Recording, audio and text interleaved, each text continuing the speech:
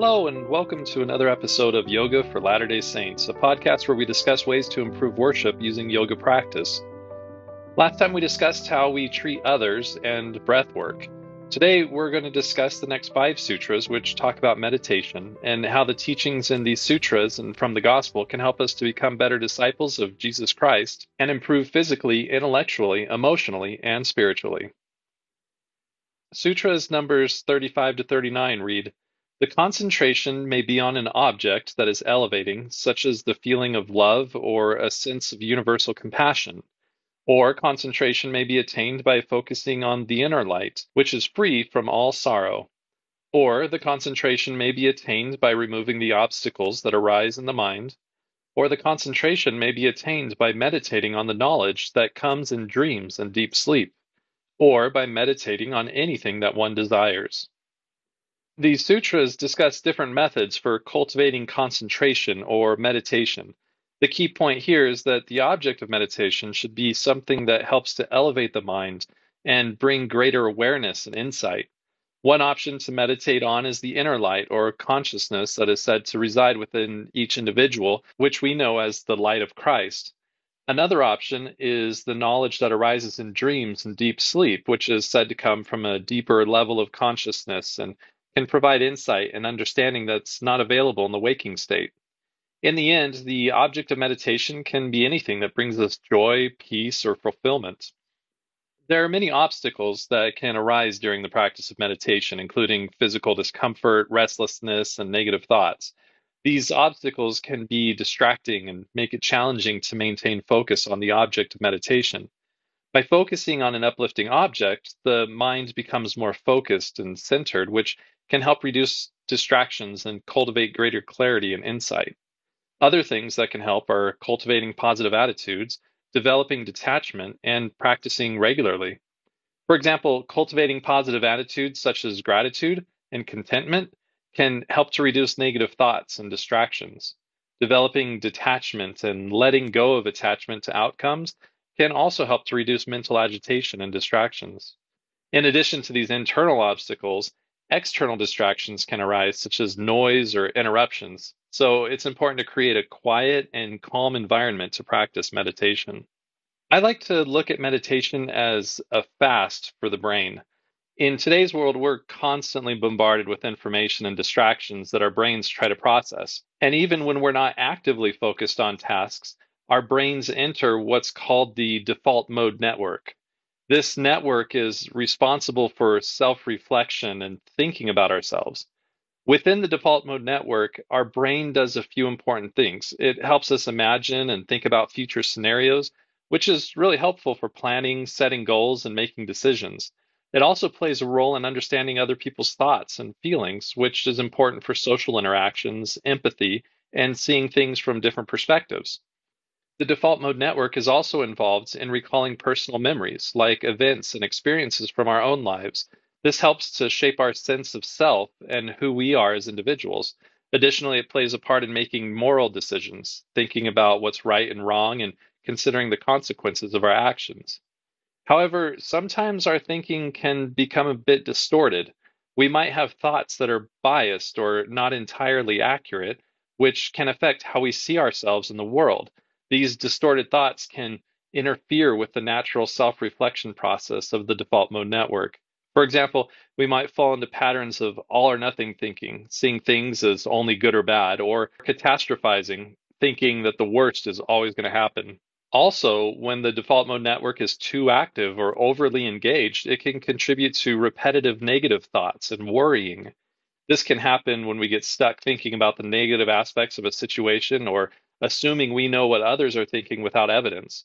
When we engage in meditation and mindfulness, we intentionally focus our attention on the present moment, cultivating an attitude of non-judgmental awareness. Research has shown that regular meditation practice has been found to reduce the activation of the default mode network during restful states and decrease the mind-wandering tendencies typically associated with it. Meditation promotes a state of meta-awareness or observer perspective, which involves being aware of our thoughts, emotions, and sensations without getting entangled in them. This shift in awareness allows us to observe the activity of the default mode network and the thoughts it generates from a more objective standpoint. As we continue to practice meditation and cultivate mindfulness, we develop greater control over the default mode network's activity. This can result in reduced rumination, repetitive negative thinking, and cognitive distortions commonly associated with it. By becoming more aware of our thought patterns and learning to disengage from unhelpful or biased thinking, we can create a healthier relationship with our thoughts and emotions.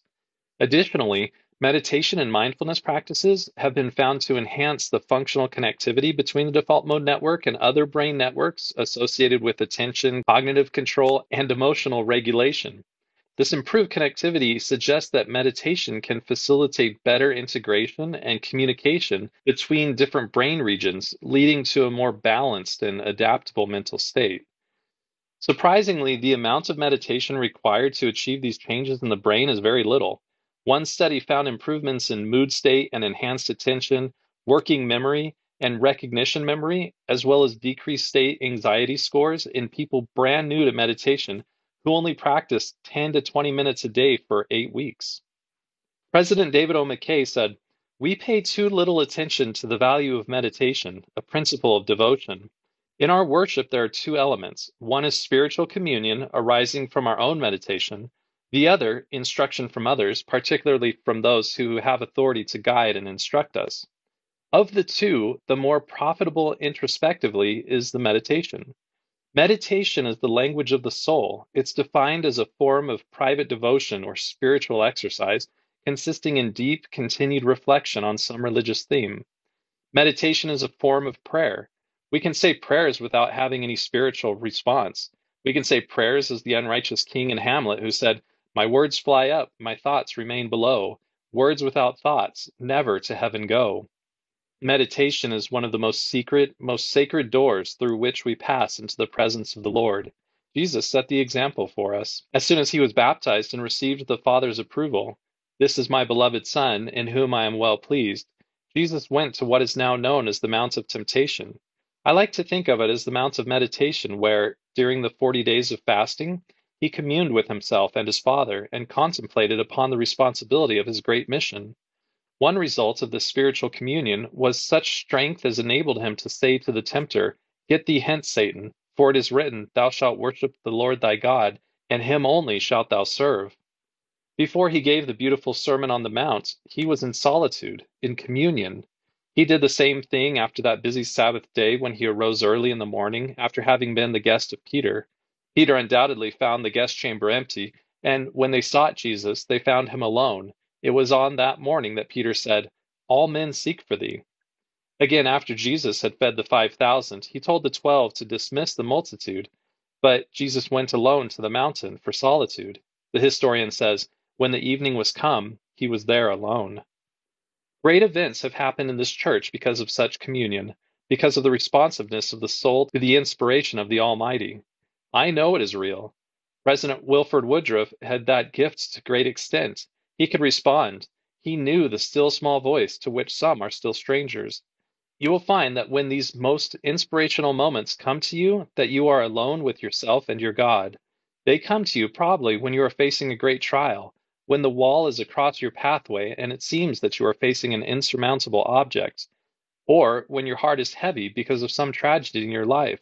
I repeat, the greatest comfort that can come to us in this life is to sense the realization of communion with God. For today's practice, we're going to do a meditation focused on your relationship as a child of God. Find a quiet and comfortable place where you can sit or lie down without distractions.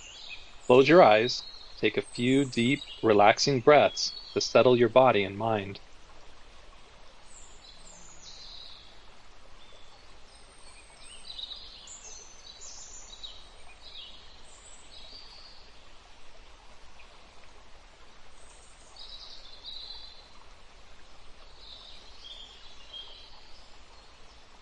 Begin by bringing your attention to the present moment.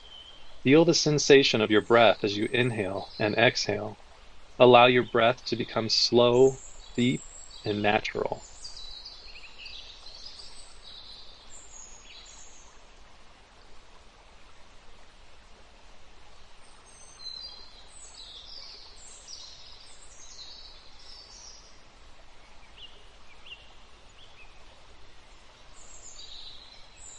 Now shift your focus to your relationship to God, a child of a loving Heavenly Father.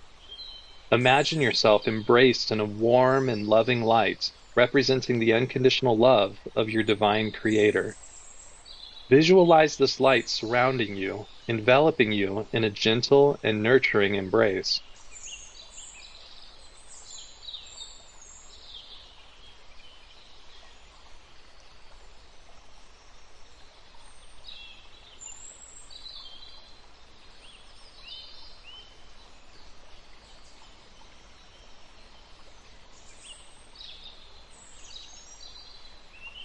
As you continue to breathe, bring to mind the qualities and attributes of a loving parent or caregiver.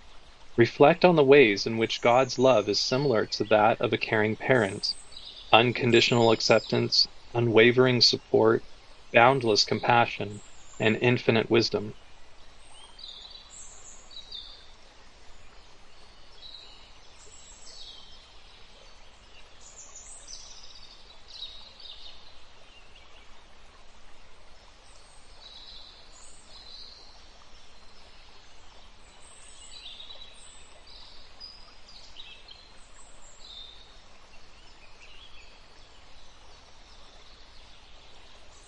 As you hold on to this awareness, bring to mind any challenges or struggles you may be facing in your life. Offer them up to your Heavenly Father, trusting that His love and guidance are always available to support you through difficult times.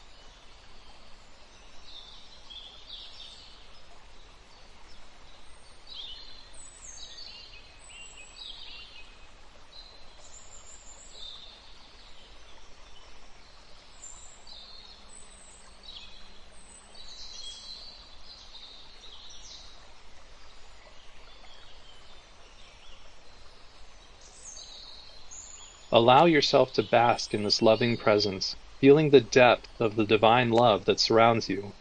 Know that you are cherished and valued just as you are, with all your strengths, weaknesses, and imperfections.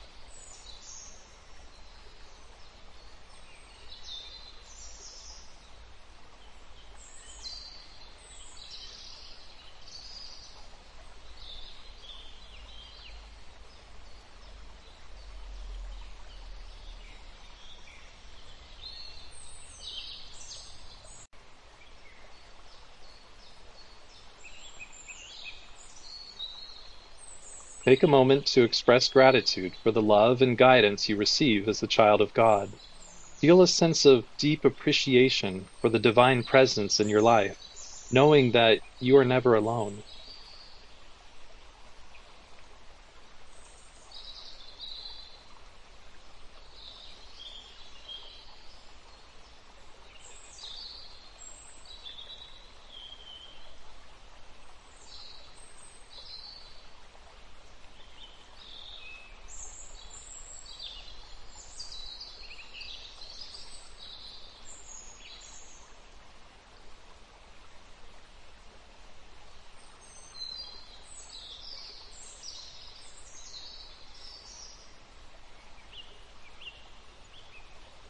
Finally, take a few more deep breaths, slowly returning your awareness to the present moment. Gently open your eyes, carrying with you the sense of being a beloved child of God throughout your day.